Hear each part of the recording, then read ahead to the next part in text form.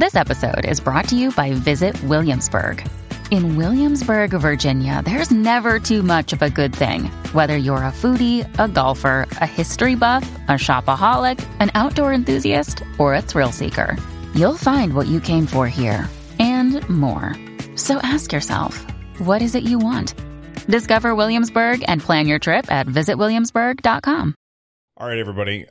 Just real quick. I am a little under the weather today, and I spent a whole bunch of time sleeping, and I just can't even get the intro out for the podcast today.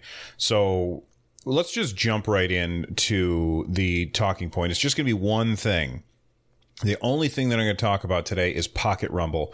Pocket Rumble just came out for the Nintendo Switch. I did receive a review copy, and so I figured I can kill two birds with one stone today. I can get an episode of the podcast out, and I can record my review of Pocket Rumble. And since I'm just not feeling well, that is going to have to do. So let's jump into the review of Pocket Rumble. This is a game that we've waited for a very long time. Kept getting delayed, and I had kind of written it off. I figured we're never going to get this game. But here it is. It's here. I got a review copy, and I've been having some fun with it. I want to talk about it's the graphics, the audio, the gameplay, and then the online experience in that order. So let's start with graphics. How do I want to say this? The graphics are very limited. It's based on the color palette of the Neo Geo Pocket Color, which is a portable system that I have never actually seen in real life, but I always kind of wanted one just because it had that Neo Geo name. And, when I was in high school and the Neo Geo came out and the cartridges themselves cost $200 a piece, that was like the holy grail for video games, and nobody had one, but the Neo Geo Pocket Color was a portable system, and it was color, which I believe this came before the Game Boy Color. I believe. I could be wrong about that.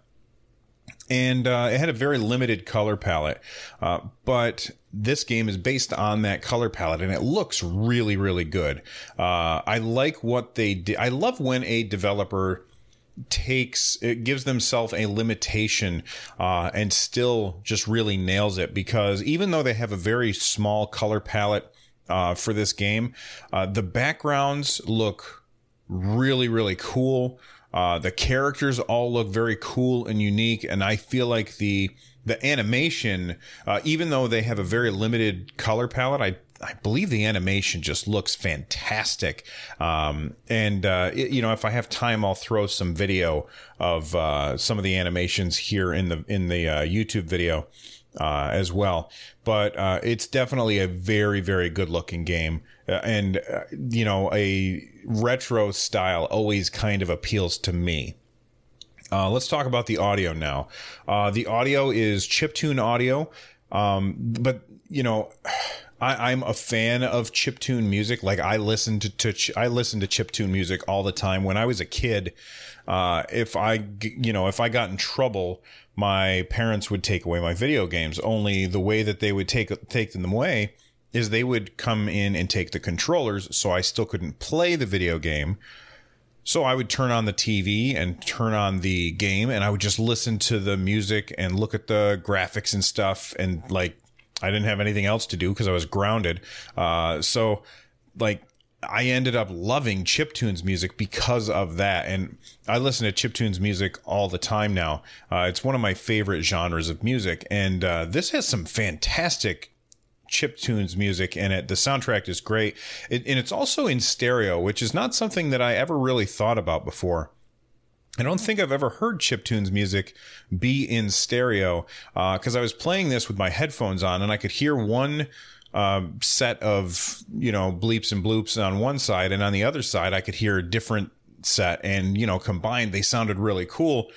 And I don't know that I'd ever heard stereo chiptune music before, where it was different music on each side of my headphones. But, maybe I'm wrong about that. Anyway, it sounds really good. The sound effects seemed a little loud. but you can adjust that, so that's not really a big deal. And I love the fact that I can turn the music off if I'm not a fan of chiptunes music. I can turn the sound effects off because the developer gave us sliders, and that's always something that I look for in a game because I think it's important. Let's talk about the gameplay.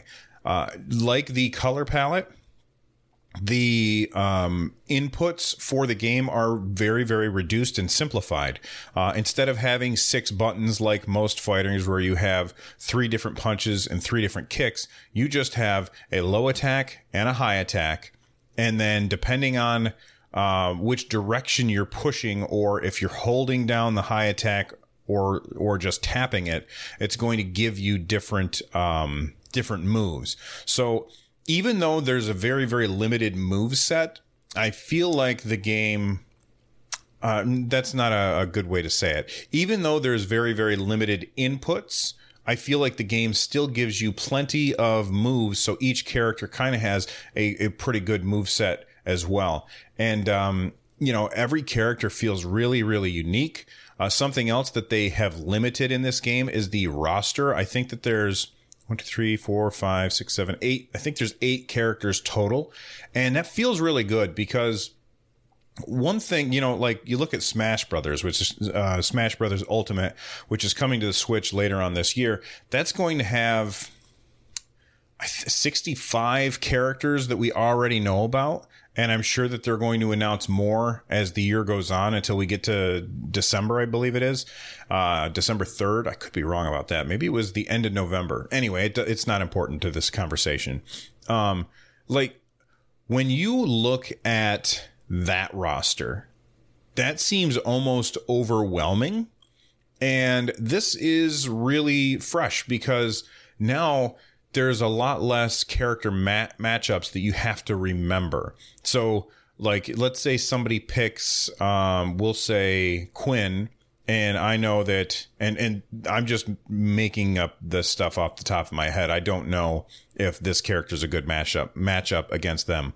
Let's say that somebody is playing as Quinn, and I'm like, all right, well, then that means I should probably go Tenchi and play against them because that's a better matchup for me. Like there's not as many of those things for me to memorize. And so I feel like overall it makes for a more streamlined experience for the player. And that's really what I feel like they've done for this whole game. They've tried to take the fighting game experience and distill it down to the most essential elements.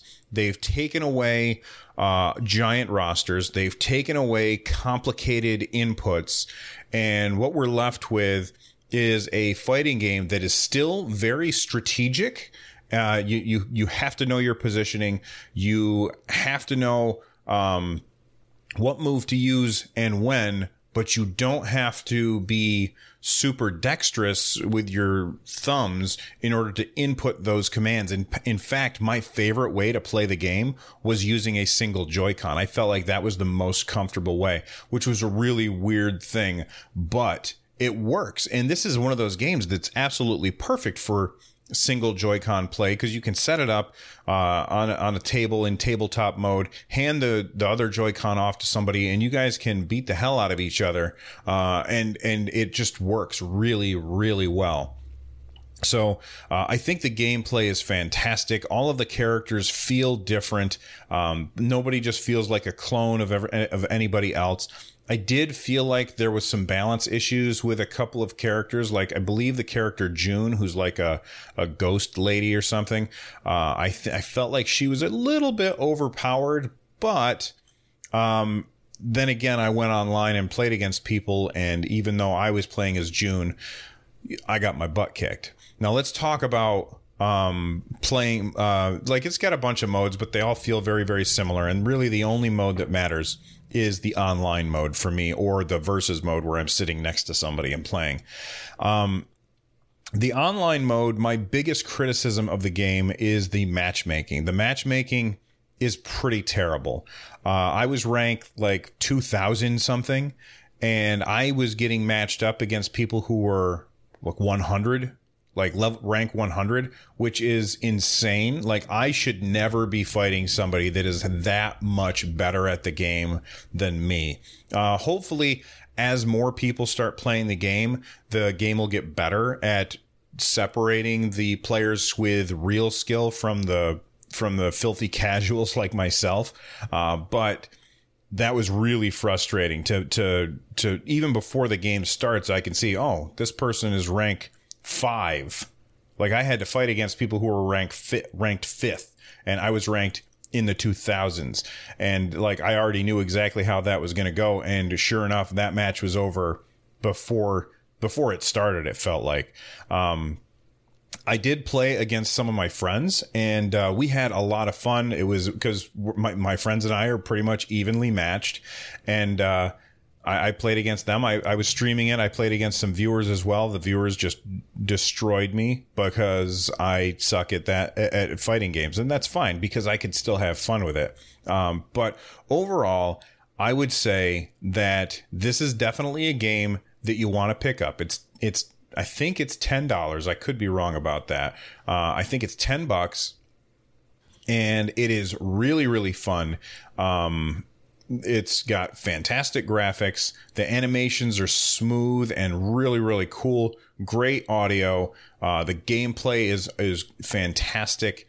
I keep saying that word fantastic. I got to find some other word.